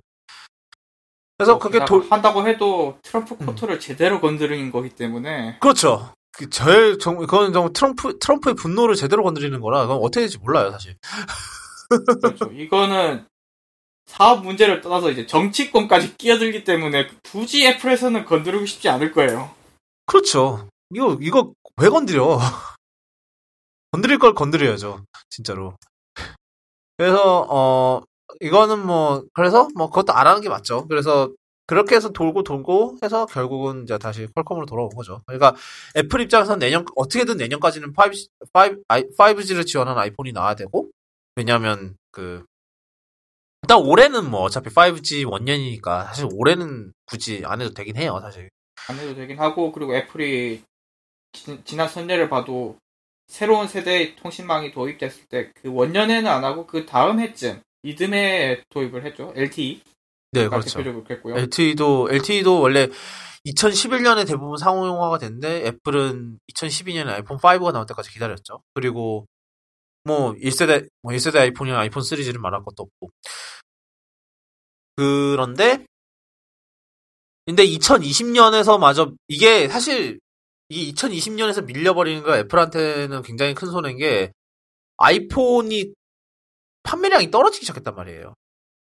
그렇죠. 그 상황에서 그러니까 5G는 사실 애플한테는 사실상 이건 치트키거든요. 순간적으로 그 판매량과 매출을 끌어올릴 수 있는 사실상 치트키인데 만약에 이 치트키를 못 쓰는 거잖아요. 5G 모뎀이 이게 준비가 안 되면은. 그러면 애플 입장에서는 망한 거죠. 그래서 이거를 포기하지 않기 위해서라도 결국은 애플 입장에서는 그냥 이러나 저러나 결국 퀄컴이랑 화해를 하고 그러는 게 가장 현재로서는 이제 5G를 위해서라면 어쩔 수 없는 희생을 치른 거죠. 사실 처음에 이 기사 나왔을 때 호로이님이 좀 그런 쪽에 우려를 많이 하셨잖아요. 왜냐면 애플이 애초에 이걸 시작한 이유가 뭐라 그래. 사실상 라이센스비에 대한 반독점 위반에 대한 그걸로 소송을 건 거였는데, 그게 원래는 공정거래위원회랑, 우리나라 공정거래위원회랑 이제 미국 FTC랑 해갖고, 지금 아직 그 소송은 끝나지도 않았어요. 그 반독점 소송은. 사실, 퀄컴 입장에서는 사실, 물론 이겼다고는 하지만 사실 애플이랑 싸우고, 그리고 애플이랑 싸우는 것도 벅차 죽겠는데, 이제는 각국 정부들이, 우리나라, 일본, 유럽, 미국, 다 정부들이랑 싸워야 되니까 그것도 사실 좀 골치 아팠을 거고, 그렇기 때문에, 퀄컴 입장에서는 애플을 일단 띄어낼 수 있다? 라는 게 굉장히 유리한 것 같아요. 네네. 좀, 안심이 되는. 가장 큰 혹을 뗀 거고요. 네. 그걸 바탕으로 다른 소송에 집중할 수도 있겠고, 아니면 이걸 계기로 다른 회사랑도 합의할 수도 있겠죠. 그래서 일부 미국 언론들은, 상당수의 미국 언론들은 지금까지 이 애플과 퀄컴의 소송 때문에 혁신이 저해되고 있었는데 해결되었다라는 아주 친기업적인 기사가 많이 나왔어요. 일부 맞는 말이기도 하고요. 사실 근데 이게 그러니까 사실 이 특허라는 것 자체가 사실 되게 구닥다리 그거잖아요. 네. 특허에 걸면 코걸이일 수도 있고. 그러니까 요즘 나오는 그런 IT 관련 소송은 다 특허 소송이잖아요, 사실. 거의 특허 소송이죠. 아니면은 좀 딴 거 있나? 기밀 유출? 산업 스파이 이런 거일 수도 있는데, 산업 스파이 하니까 또 최근에 ASML이라는 회사가 있거든요. 반도체 업계에서는 아주 슈퍼 을인데, 그 을이 이제 중국으로 기밀이 유출되는데 그 유출시킨 회사를 삼성이 그랬다고 그러더라고요. 아무튼 그런 얘기가 있긴 한데, 아무튼 재밌는 기사가 있었어요. 나중에 한번 보시면. 네, 나중에 다음 주에 얘기를 한번 할 수 있으면 또 해보도록 하죠. 그에 대해선. 그래서 좀 씁쓸하긴 하죠. 사실 애플 입장에서는, 그러니까 지난 옛날에도 이걸 얘기했던 것 같은데, 이런 반독점, 이런 퀄컴을 상대로 하는 반독점 중에서, 그나마 이런 소송전을 장기화할 만한 능력이 있는 곳은 애플밖에 없다라는 얘기를 했었는데, 근데 애플도 결국 현실 앞에서 무릎을 꿇은 거죠. 그 5G라는 현실 앞에서. 제 생각에는 5G가 당장 문제가 안 됐으면은 계속 했을 것 같아요. 사실 애플 입장에서는 사실 뼈아픈 패배죠, 이거는. 이거는 퀄컴 입장에서도 이게, 물론, 애플이 라이센싱 계약을 통해서 특허를 쓸 수 있게 됐으니까 그만큼 또 애플의 자체 모뎀 개발 속도가 또 엄청나게 또 빨라지겠죠. 그런 거 있는데 그러면서 결국 퀄컴 입장에서는 곧 또 그런 식으로 또 고객을 잃게 되겠죠. 어차피 그런 라이센싱 협약은 어차피 돈 한 번만 주고 넘기는 거니까. 사실상 퀄컴의 그러한 독점 이런 게 좀 더 뚜렷해진 거는 좀 아쉬운 것 같아요. 결국 어쩔 수 없는 부분이죠. 5G가 애플 입장에서 5G가 중요하긴 했으니까. 그 다음 얘기는 또 접히는 휴대폰 얘기를 할 때가 삼성이 노트 7에 이은 또 다른 PR 악몽을 맞이하고 있다는 소식. 노트 7보다는 훨씬 낫죠. 얘는 아직 출시도 안 된 애고 터지진 않았어요.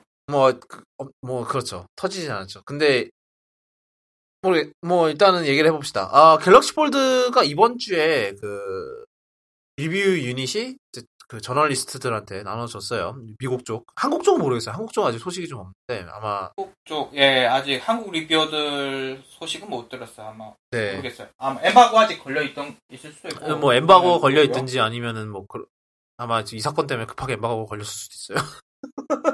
근데 일단은 이 리뷰 기간 자체 동안 엠바고가 없었대요. 어차피 발표된 모델이고 이러니까 아마 S10 때도 엠바고가 없었던 걸로 아는데 삼성이 좀 마케팅 방식이 좀 바뀌었는지. 근데 하여튼 월요일 제가 듣기로는 이번 주 월요일날 뉴욕에서 핸즈온 행사를 했대요. 그러니까 저널리스트들 초청해서 그러고 거기서 리뷰 유닛을 다 나눠줬는데 수요일쯤에 동시다발적으로 기사랑 트윗이 다 올라오기 시작했어요. 각자의 리뷰 유닛이 다양한 방식으로 디스플레이가 망가졌다. 대표적으로 지목되는 얘기가 휴대폰 액정 부분 중에 보호 필름처럼 생긴 부분이 있대요. 근데 사실은 그게 보호 필름이 아니었다고. 그래서 그걸 제거한 사람들의 스크린이 많이 망가졌다고 합니다. 네, 그거 같은 경우는, 근데, 유저 에러긴 한데, 근데 생각을 해보면 보통 대부분의 스마트폰. 설계 문제라고 할 수도 있죠. 그게 뭐랄까. 아니, 설명서에 제대로 명시를 하던가. 물론 요즘 설명서 있는 사람들이 잘 없긴 한데, 경고가 제대로 안 돼 있다는 것을 문제 삼을 수도 있다고 생각하고요. 그런 얘기가 있대요. 그러니까 네네. T모바일 쪽 리테일판에는 제거하지 말라는 경고 문구가 있대요. 근데 리뷰 유닛이 유럽 쪽 유닛이라서 그쪽에는 그게 없었다라는 얘기. 그러니까 바보 같은 미국인들이 다 이랬네 그런 소리 할 수도 있겠습니다. 어쨌든 왜냐면 이게 지금 리뷰 유닛이 다 미국 쪽에서 벌어진 일이라. 근데 그러니까 문제가 뭐였냐면 보통 스마트폰 사면은 다 보호 필름이 붙여서 나오잖아요. 이러나 저러나. 그리고 대부분의 사람들은 그거를 다 벗기죠. 당연히. 근데 이게 일단은 만약에 이게 정말 디스플레이 자체에 정말 중요한 부분이었다 그러면 왜 이게 대체 이렇게 벗기기 쉽게 돼 있는데 벗기기 쉽게 돼 있고 왜 벗길 수 있는 것처럼 이렇게 설계가 돼 있냐. 또 문제인데 안 벗기더라도 그 주변으로 먼지가 낀대요.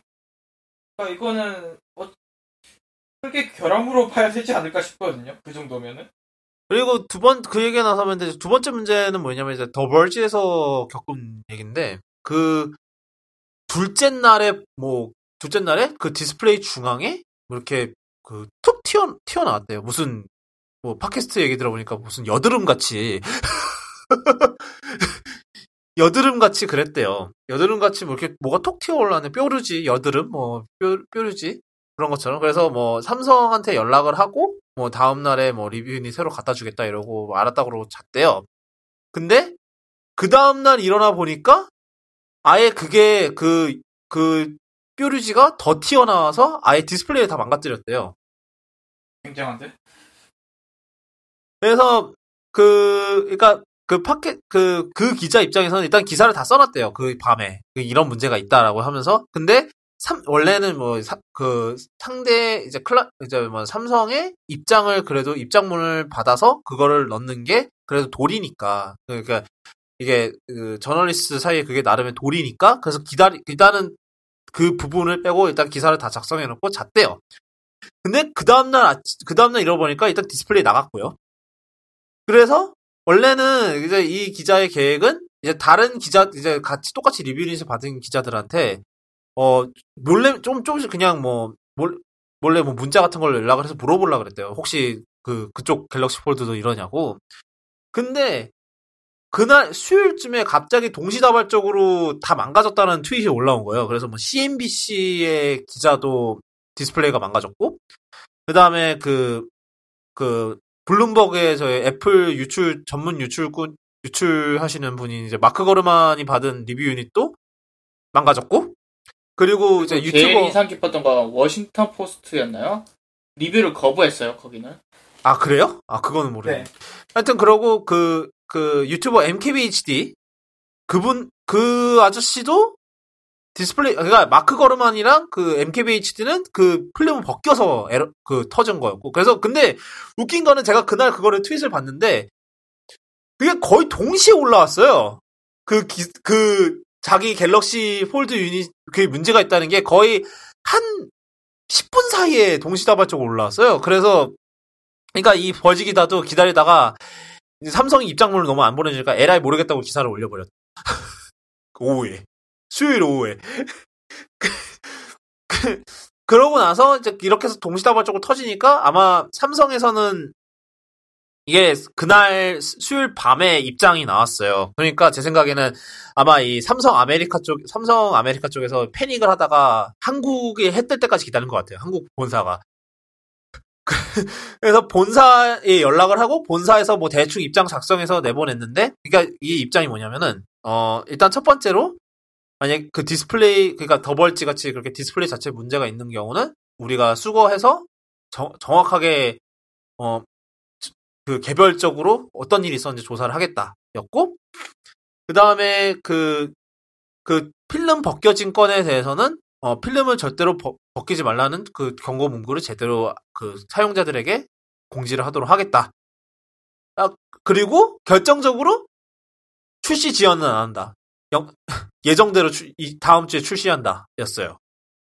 그래서 일단은 그러고 나서 그 다음날에 그 더벌지 리뷰 올라왔는데, 더벌지 리뷰는 그러니까 일단은 이게 리뷰를 작성하는 중간에 그 사건이 터져서 일단은 그거를 가정을 안 하고, 그러니까 이 치명적인 디스플레이 문제가 있다는 걸 가정을 안 하고 일단 리뷰를 진행을 했는데, 그래도 문제가 많대요. 뭐 이런저런 문제가 많은 게 뭐 예를 들면은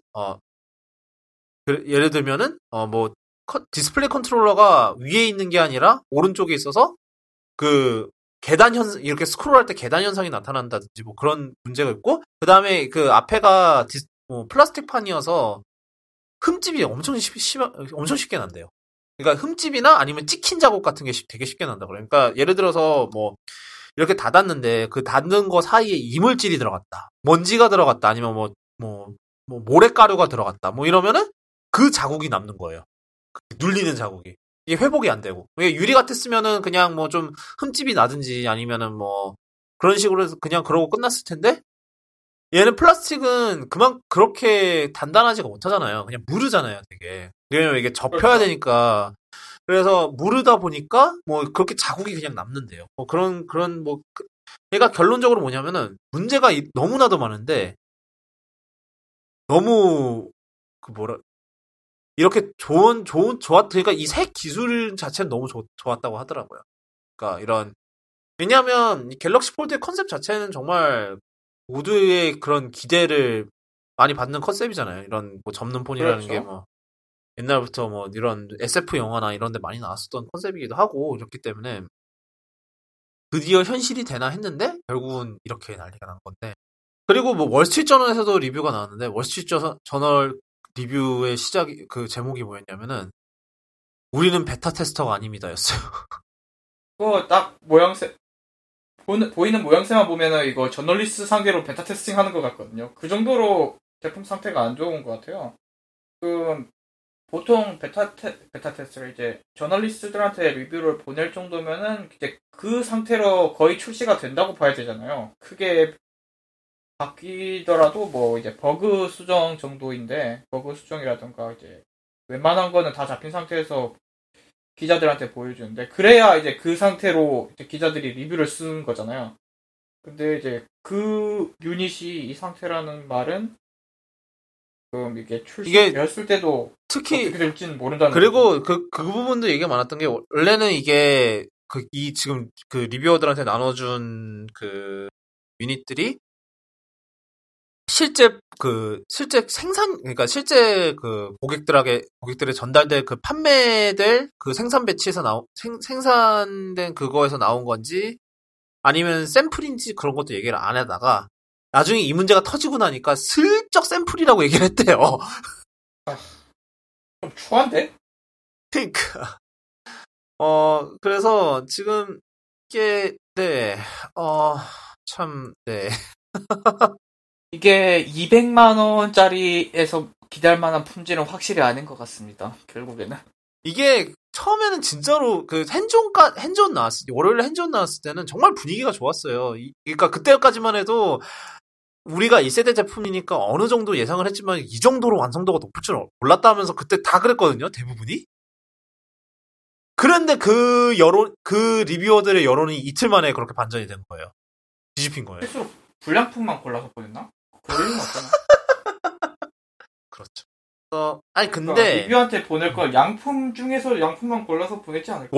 원래 그래요. 원래 다 애플만 그런 건지 모르겠는데 그 원래 리뷰 유닛 같은 경우는 완전히 정말로 모든 거를 검수를 엄청 빡세게 해요. 예, 리뷰 제품 그러니까 리뷰용 샘플 같은 경우는 검수가 엄청 빡세요. 상식적으로 그래야죠. 이걸로 이제 사람들이 보는데 뭐 소식 읽고 막 이런 식으로 그럴 텐데 그렇죠. 예, 그런데 뭐 근데 그러니까 이게 좀 그러니까 하다못해 갤럭시 노트 7도 뭐 리뷰하다가 터지진 않았잖아요. 나중에 사용하다 터졌지. 그러니까 이거는 이런 면에서는 또 전대미문의 일이거든요. 리뷰 샘플부터 리뷰용 제품부터 이 난리가 났다는 거는 지금 사실 이건 전대미문의 그거긴 하거든요. 그러니까 물론 아까 얘기한 대로 터지는 것보다야 낫습니다만 이게 삼성 이미지에서 엄청나게 구긴 거죠. 왜냐하면은 이거는 그냥 플래그십의 수준을 넘는 사실상 이제 삼성의 미래를 보여주는 약간 정말 얼굴 미담 같은 기술 과시용 제품에서 이렇게 지금 기본적인 것도 그냥 조롱당하게 생겼어요. 근데 이게 만약에 정말 다음 주 출시 전에 고칠 수 있는 문제라고 칩시다. 그러면 그걸 어쩔 거예요? 그건 분명히 지금까지 다음 주 출시를 위해서 지금까지 생산한 게 있을 텐데 이러나 저러나 그거를 지금 전량 폐기를 하겠다는 소린 건지 옛날 노트 7 그랬던 것처럼 이 문제도 있는 거죠. 사실. 따지고 보면 볼수록 노답이다. 근데 저는 그렇게 생각을 해요. 이러한 사태로 인해서 그러니까 우리가 그렇다고 해서 새로운 기술을 두려워해서는 안 된다고 생각을 하고. 계속 개발해야 되는 건 맞아요. 네. 그러니까 저도 옛날 같았으면은 막 이러면서 왜 이런 짓을 왜 했냐 막 이러면서 이럴 텐데 사실 그러니까 요즘 들어서 생각을 해보면 누군가는 이렇게 삽질하고 이래야 이 이제 폴더블 폰 기술도 발전이 있는 거니까요.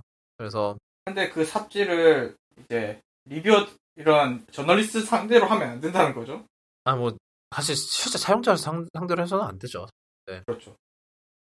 그러니까 그 삽질은 충분히 실험실에서 다 한 상태에서 아니 근데 뭐 그러기도 쉽지는 않죠. 사실 특히 이런 갤럭시 폴드 같이 이렇게 정말로 실험적인 제품 같은 경우는 사실 그러기도 힘든 건 말고, 그리고 사실 뭐 이거를 살 사람들도 그걸 알긴 알 거예요. 사실. 당연히 1세대 제품이고, 그렇기 때문에, 어느 정도는 완성이 안 돼 있을 거고, 그리고 그만큼 뭐 어느 정도의 그 컴프로마이즈랑 그 타협과 이런 게 있을 거라는 거 당연히 알았겠죠. 예를 들어서 갤럭시 폴드는 방수가 안 돼요. 왜냐면 그 경첩이 그 꼴인데 어떻게 그게 방수가 되겠어요. 근데, 그러니까, 누군가는 계속 그런 도전을 해야 되죠. 그런 도전을 하면서 이제 앞으로 나아가는 건데, 물론, 좀 이번 건 좀 삽질 레벨이 큽니다만, 하여튼 누군가는 계속 그렇게 해야지 기술의 발전이 있는 건 맞아요. 근데 뭐, 삼성 입장에서는 좀 PR 재앙이 벌어진 건 PR 재앙이 벌어지긴 했죠. 이 사태로 인해서. 정말로 이게 다음 주 이내로 지금 출시를 할 수 있는 상황인지는 아마 이제 다음 주가 지나면서 좀 두고 보기는 봐야 될 것 같아요. 네, 뭐. 근데 이런 생각도 들더라고요. 지금 이게 안으로 접히는 폰도 이 난리인데, 밖으로 접히는 폰은 어쩔 거예요? 이거 화웨이 어쩔 거야? 얘는 지금 안으로 이렇게 접었는데 안으로 들어가는 뭐 그런 이물질 때문에 지금 화면이 찍힌다는데, 밖으로 접히는 애는 완전히 막 맨날 주머니 안에는 다른 뭔가랑 계속 그렇게 부닥치면서 막 그럴 텐데 어쩔 거냐는 거죠. 뭐 이러나 저러나 올해는 폴더블 폰은 안 사시는 게 좋을 것 같아요. 뭐 당연히 예상을 했던 거긴 한데 지금 생각보다 더 심각한 문제가 지금 벌어지고 있는 것 같은데. 하여튼 뭐 그래도 누군가는 이렇게 노력을 해야 되지 않나 생각이 들어요.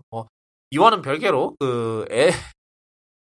어느 한 리뷰에서는 LG의 G8을 리뷰하면서 LG는 이제 폰을 그만 만들어야 된다. 통과합니다. 지금 제가 회계사 분들하고 얘기를 한 일이 있는데, 하는 말이 LG 상태가 생각보다 심각하다고 그렇게 얘기를 하더라고요. 그 와중에서 휴대폰 사포가 독보적으로 안 좋다는 얘기는 뭐 당연히 하셨고, 네, 뭐 그건 뭐 저희가 지난주 얘기했어요. 네, 뭐 굳이 그거는 회계사가 아니더라도 알 수 있는 사실입니다. 밖에서 이건 우리 회사 아닌데 이건 딱 봐도 지금 그렇죠. 회계사가 아니더라도 우리만 봐도 알 수가 그러니까요. 근데 참, 네. 그런데 그러니까 이게 의미가 있는 시도가 있고 의미가 없는 시도가 있는데, 삼성이 하는 시도는 저는 의미가 있다고 생각을 해요. 정말로 네, 이게 네, 저도 동감합니다. 뭐 이렇게 하면 산빠냐 이런 얘기는 할 수 있는데 그건 아니고요. 이거는 진짜 미래 방향을 제시하는 의미가 있다고 생각합니다. 미래 소비자들에게, 그리고 뭐 앞으로 제조사들에게 우리가 생각하는 미래는 이거다. 그게 의미가 있는 게 이 제품 때문에 구글의 참여도 이끌어냈잖아요. 그래서 안드로이드도 이에 맞춰서 개발했고, 이번 작품은 뭐 Q에서 들어갈 거라고 하니까 폴더블 지원은 Q에서 한다니까 그건. 그러니까 저는 이건 의미가 있다고 생각을 해요. 근데 LG가 하는 짓거리는 예를 들어서 그렇죠. V50의 사포 접는 폰이요? 예, 딜레이 뭐 그게 네트워크로 통신한다면서요? 뭐 직접적으로. 네, 보니까 모양새는 이제 직접 물리적으로 연결돼서 딜레이 같은 게 없을 것 같았는데 그 와중에 와이파이로 연결한대요. 아주 어이가 없습니다. 도대체 무슨 생각으로 만든 거야? What were they thinking? 그러니까 제가 아까 얘기했지만 삼성이나 화웨이 같은 애들은 의미 있는 시도를 하는 거고요. LG가 하는 거는 의미가 없는 시도예요. 지금 또 LG 까는데 그래서 그런지 지금 출시가 연기됐다고 하거든요. 아, 예. 연기가 아니라 취소를 해야 돼요, 걔는. 근데 걔네도 5G를 내놓긴 해야 되잖아요. 그러니까 V50 자체는 뭐 그렇다 쳐요. 그거는 뭐 그래요. 그건 그럴 수 있는데 아니 이 무슨 이 모듈 이거는 좀 아닌 거야 확실히. 취소를 해야 돼 이건. 그리고 더 웃긴 거는 그거 뭔지 알아요? 이게 거기에 이렇게 밑으로 나가는 그 모듈에 달려있는 디스플레이가 본체 디스플레이보다 해상도가 높다는데? 생각을 만든 거야? 진짜. 그거를 지금 와이파이로 그거를 드라이브를 할 생각을 했다는 건데, 그래. 그 와이파이로. 쓰면 그런 구조를 안 만들었겠습니다만은. 아니, 와이파이로 한다고 쳐요. 그럼 와이파이로 드라이브를 하면서 그걸로 게임 컨트롤을 하라고. 딜레이 그렇게 하면서. 잘하세요. 어떻게든 되겠지. 왜 또 삼성으로 시작한다. 왜 또 LG로 가는 거야. 맨날 왜 이래? LG는 까야 제맛이라는. 진짜요? 아닌가? 아, 그건 콩이구나. 예, 그래라. 그래라. 근데 하여튼 저는 근데 이러한 시도들이 저는 의미는 있다고 생각을 해요. 네. 삼성 입장에서는 조금 후회를 할 수도 있겠습니다만. 근데 지금 이거는 뭐 그렇다 치고 이제 양산품이 어떻게 되느냐를 봐야 될 것 같습니다. 확실히 양산품이 이 상태에서 크게 발전이 없다면 욕만 제대로 먹고 끝날 것 같습니다. 그래요. 뭐 저는 그래도 이런 시도는 계속됐으면 좋겠어요. 이렇게 의미 있는 시도는 계속됐으면 좋겠어요. 그러니까 LG가 하는 건 의미 없는 거고 가망이 없는 거고 엔드게임이고 그거는 진짜. 그건 진짜 엔드게임이고. 엔드게임 뭐 지금 개봉했다던가? 아니요. 다음 주 개봉인데. 아, 지금 하는 건 그거구나. 사람들이 예매를 하고 싶다고 해서. 예매가 이번 주에 열렸다고 들었는데, 한국에서. 네, 그래서 제일 인기 있는 용산 아이맥스는 이미 다 털려서 암표가 돌고 있다는데, 그 암표 불법입니다. 네, 뭐 사지 마세요. 그거 잘못하면 경찰한테 김영사에 철컹철컹 할 수 있어요. 너 잡았다. 경범죄라서 철컹은 안 하지만, 경범죄에 해당합니다. 확실히. 벌금 물어야 될 수도 있어요. 아마 티켓 산 것보다 벌금이 더 많이 나올 거예요. 하여튼, 네. 파는 사람은 말할 것도 없고. 예, 파는 사람은 진짜 철컹철컹 아니에요? 그거는? 이게 경범죄라서 철컹은 아니고 그냥 벌금 내고 끝날걸요? 그러니까 범죄가 중범죄가 아니고 경범죄예요, 그게. 그래요. 하여튼, 네, 조심하시고요. 네, 뭐, 그렇고, 마지막은 재밌는 소식 몇 가지를 준비를 해봤습니다. 마지막에서 두 번째로, KFC가, 옛날에 트위터 기록을 뒤지다가 찾은 건데, KFC가 가상 인플루언서라는 걸 만들었는데, 이게 뭔고 아니, KFC 유명한 이제 샌더스 대령 캐릭터 있죠. 뭐, 그게 뭐, 뒷이야기가 좀 많은 것 같긴 합니다만, 뭐, 그건 제쳐두고, 이 샌더스 대령을 컴퓨터 그래픽으로 만들어서, 렌더를 해서, 걔를 가지고, 그 캐릭터를 가지고 인스타그램에서 쓰고 있대요. 근데, 이게, 사진을 보면은, 내 대령은 이렇지 않아. 일단 대령이 너무, 약간 좀, 싸가지 없게 그려져가지고. 이게 우리가 아는 KFC의 인짠 할아버지 느낌이 아니라 약간 빌런의 느낌이거든요. 아니 빌런이 아니기보다는 바람둥이 느낌. 막 플레이보이 막 이런 약간 카사노바 그런 느낌이야. 카사노바. 그러니까 돈 많고 돈 많은 빌런, 돈 많고 나이 많고 막 여자도 많고 싸가지 빼고 다 있는 빌런. 약간 그런 느낌인데, 싸가지 빼고 돼. 근데, 약간 골짜기도 되게 심하고요. 뭐라 그러지? 언캐니 밸리라 그러죠. 골짜기도 되게 심한 편이고, 약간, 약간 이건 게임 엔진 같은 거 써서 렌더링을 한 것 같은데, 약간 느낌이. 그러니까, 완전히 진짜 같지는 않아요. 그리고, 이게, 이 사람이 반 나체 사진도 있거든요? 완전 근육질로 막 뭐지? 아, 여기 있다. 이거는 제가 공유를 해드릴게요. 막, 거기 막, 문신도 했어요. 자기 몸에다가. 이것도. 가관이네. 이게 뭐 하는 건가 싶은데, 지금 보냈거든요. 진짜 말도 안 되는 PR이다. 이거는 PR 실패로 봅시다. 아니, 제 생각에 이것도 나름 컨셉인 것 같아요, KFC가. 나름 컨셉을 밀고 가는 것 같아요. 이런, 완전 개그 컨셉으로 밀고 가는 것 같아요. 시크. 그래도 우리가 LG보다 낫다, 이건가? 또 LG 왜 나와, 거기서.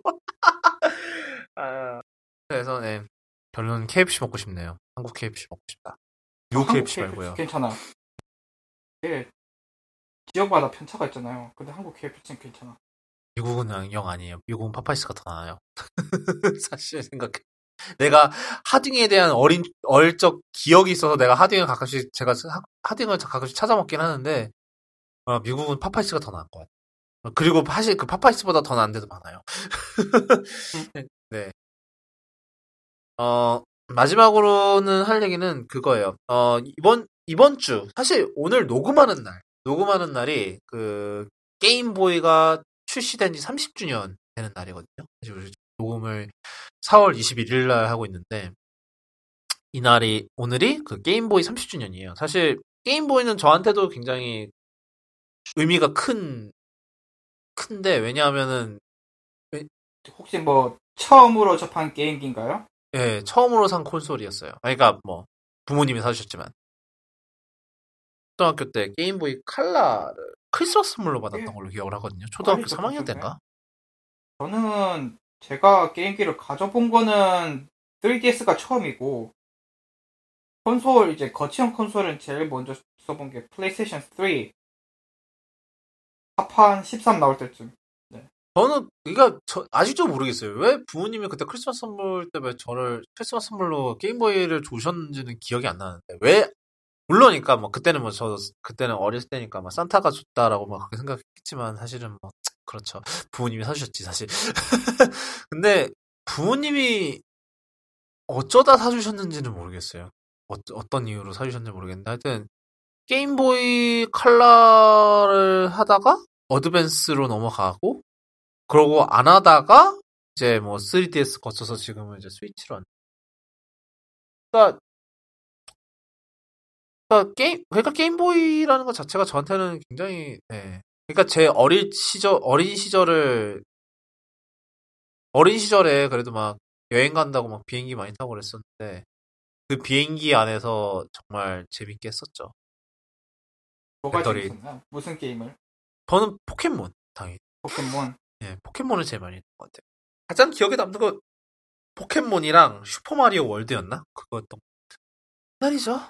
근데 게임보이, 하여튼, 사실 근데 게임보이 자체가 그 휴대용 게임기라는 그 마켓 자체를, 그 시장 자체를 만든 게임기거든요, 사실상. 뭐, 물론 그 전에 그렇죠. 없었던 건 아닌데, 사실, 게임보이가, 그때까지의 그 휴대용 게임기라고 하면은, 그냥 하드웨어 하나에 게임 하나만 들어가 있었어요. 아예 그냥 내장이 돼 있었단 말이에요. 그래서, 하나 사면, 그 게임만 주창하는 거였는데, 게임보이는, 이제 휴대용 게임기에서는 처음으로 카트리지를 도입을 했어요. 그러니까 카트리지로 바꿔 낄 수 있는 거를 도입을 했는데, 그 덕에 엄청나게 성공을 했죠. 그 덕에. 그냥 게임보이 하나 사고, 같이 산 게임 하다가, 이 게임이 지금은 다른 게임을 사서, 하드웨어 전체를 갈아 끼울 필요가 없으니까.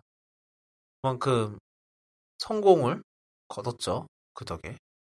게임보이. 그래서 게임보이였다가, 게임보이 어드밴스였다가, 닌텐도 DS, 3DS 이렇게 해서, 지금은 사실상 아마 스위치로 이제 다 합쳐졌죠. 휴대용이랑 거치형이. 그러니까 어떻게 보면 지금의 닌텐도를 만든 콘솔이라고 생각을 해요. 뭐 그렇게 얘기할 수 있죠. 왜냐하면은 닌텐도의 거치용 콘솔이 완전히 암흑기였을 때도 사실상 이런 게임보이랑 DS 덕에 계속 살아남았잖아요. 예를 들면은 게임큐브 망했죠. 게임큐브랑 위유 대표적으로 이 완전 폭망이었는데 그래도 회사가 완전히 안 망할 수 있었던 거는 그나마 그 휴대용 게임기, 뭐 DS나 뭐 게임보이가 계속해서 엄청나게 잘 팔렸기 때문에 그 덕에 버틴 거거든요, 닌텐도가. 그래서 닌텐도한테는 굉장히 의미 있는 제품일 거예요. 옛날에 그 게임보이 같은 경우는 백라이트가 없어요. 그러니까 대부분의 백라이트 있는 모델이 손에 꼽을 정도였는데, 와, 그거 진짜, 그, 빛 찾는다고 진짜 막, 그러니까 요즘에 치면은, 킨들 백라이트 없는 거 있잖아요. 그걸 생각하시면 돼요. 어두우면은 못해. 그래서, 막 위에 라이트 달고 이런 거 있어서, 라이트 액세서리 달고 이런 것도 있었어요. 아, 맞아요. 라이트 액세서리 있었어요. 심지어 프린터 액세서리도 있었고, 프린터 액세서리도 있었대요. 아, 맞다. 카메라도 있었어요. 카메라도 있고, 그래서 카메라로, 온갖 액세서리가 다 있어가지고. 사실, 게임보이 성경도 있었대요.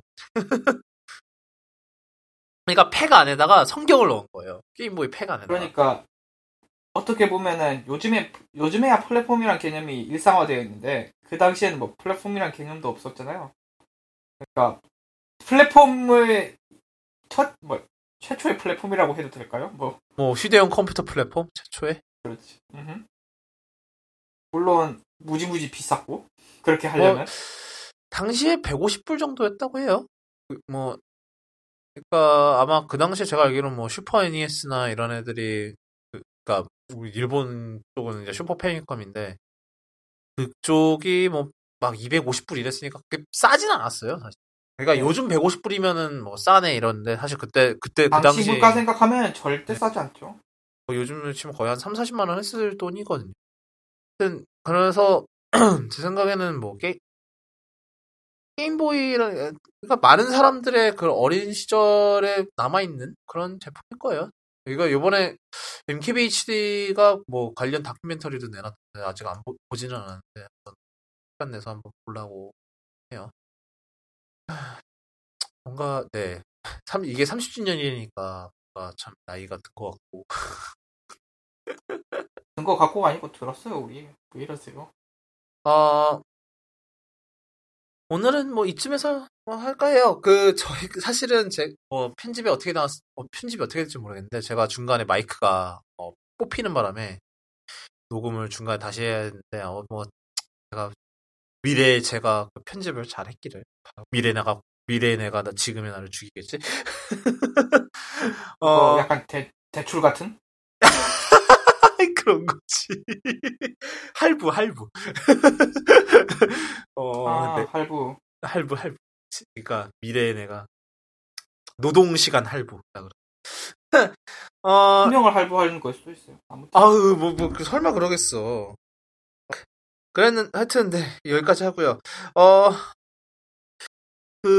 쿠도캐스트는 아시다시피, 애플 팟캐스트랑, 그리고 RSS 주소를 통해서, 다른 팟캐스트 앱에서 구독을 하실 수 있고, 오늘 에피소드 노트는 kudokun.me/cast/079에 들어오시면 돼요. 그래서 오늘 했던 얘기들 다 노트를 정리해서 올리니까 링크 참조를 하시면서 들으셨기를 바라고요.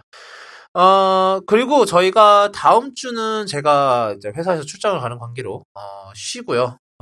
휴방을 할 예정이고 아마 그 다다음 주에 돌아오도록 할 수 있도록 하겠고요. 그리고 지금 당연히 뭐 다음 주에 어벤져스 가망없어가 아니라 어벤져스 엔드게임이 개봉하는 만큼 당연히 코믹 인사이드의 편집장님이신 티덤님이랑 또 스페셜 캐스트 또 준비를 하고 있습니다. 일단은 서로 합의를 해놓은 상태고요. 아마 시기만 정하면 될 것 같아요. 아마 그거 녹음도 아마 다다음 주쯤에 저희 둘 다 영화를 보고 나서 진행을 할 것 같고요. 그리고 이제 좀 스포일러 이런 게 좀 지나가고 나서 할 것 같아요. 하여튼 그렇고요. 일단 뭐 다음 주는 쉬고 다다음 주에 또 뵐 수 있으면 좋겠고요. 지금까지 들어주신 청취자분들 가족들 있으시다면 청취자분들의 다른 소중한 반쪽분 되시는 분들까지 다다음 주에 뵙도록 하겠습니다. 그때 뵙기를 바라요.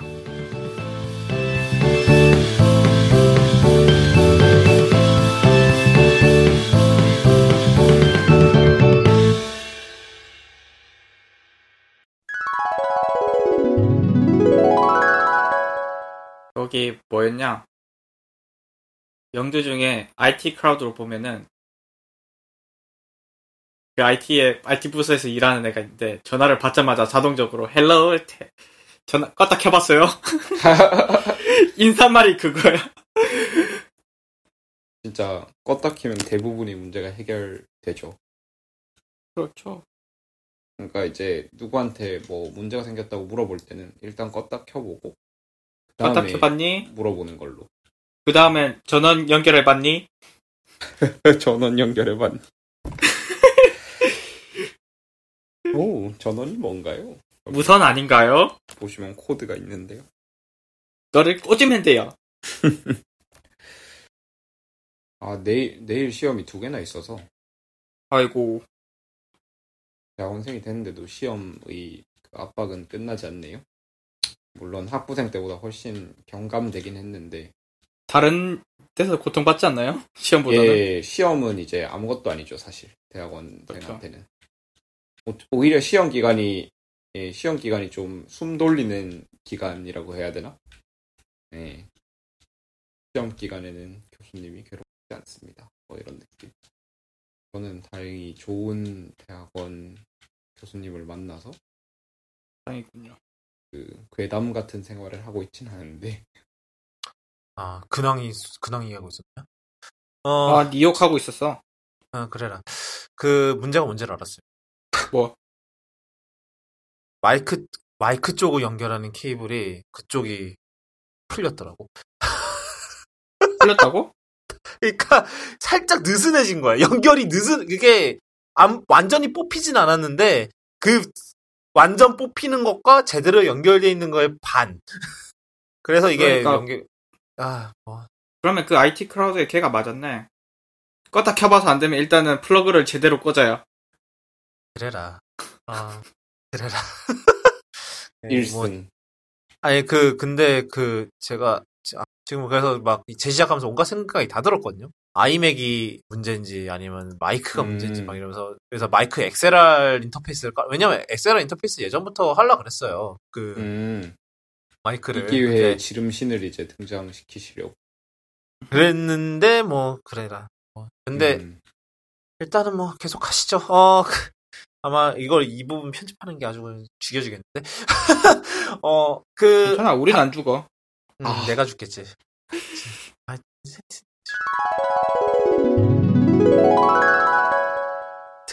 마이크 진짜 씨. 나 진짜 빡쳐. 빡빡빡. 근데 XLR은 진짜 고민 중이야. 사실 XLR 인터페이스를 바꾸는 거는 사실. 왜냐면 USB가 불안할 수 있다는 얘기가 많이 나오더라고. 그래서. 근데 일단은 그 전에 닥터몰라님 마이크 좀 어떻게 좀 해야 될 것 같은데. 살아. 살아. 오토쇼스 할 얘기가 그렇게 없네. 많지 않네. 벨로스터? 빼고놓군. 벨로스터 프롤로그에서 얘기했으니까. 그거야 한국에도 있으니까 별로 크게 관심은 안 갈 것 같고 사람들이. 그렇지. 운전이 그립긴 하다. 재밌어. 그 차 운전하면 시동도 꺼먹고 하면서 재밌어. 시동 꺼먹을 때마다 옆에서 안 그러지? 그 사람도 수동 초보였어. 그래가지고 꺼질 때마다 옆 비상등 빨리 켜주고. 그래라. 담당자가 자기도 수동 잘 운전 못한다고 2번째 한 사람은. 그래가지고 나름 잘했어. 이제 처음 갈 때 출발할 때 이제 클러치 감 익히고 하니까 나름 잘 되더라고. 근데 유턴할 때 한번 차가 섰거든. 그때 클러치를 잘못해가지고 시동 몇 번 헤맸더니. 그럴 땐 좀 당황할 수 있지, 맞아. 그래서 좀 당황했어. 알고 보니까 그때 내가 하도 당황해서 3단이었던 걸 까먹고 계속 시동을 건 거야. 파워가 전혀 없는데 고단수에서 막 그렇게 하려면 그러면 자동으로 3단은 고단을 안 치나? 아무튼 그래가지고 왜 이러지 하다가 이제 기어봉을 만져보니까 3단이 돼. 아이고 잘못했구나. 만약에 벨로스터를 산다면 뒤에다가 수동 초보 붙여놓고 다녀야 되겠다. 한동안. 저런. 심형사진 걸어놓고. 그리고 심형사진을. 그리고 부산. 내가 수동 고 잘하니 이러면서. 그리고 그리고 부산은 절대 가지 마라. 아, 부산 거기는 안 갈 거야. 음. 만약에 산다면 그냥 울산 아주 신나서 울산에서 출고하고 바로 서울 올 거야 아마. 직접 출고하지 않을까 싶은데.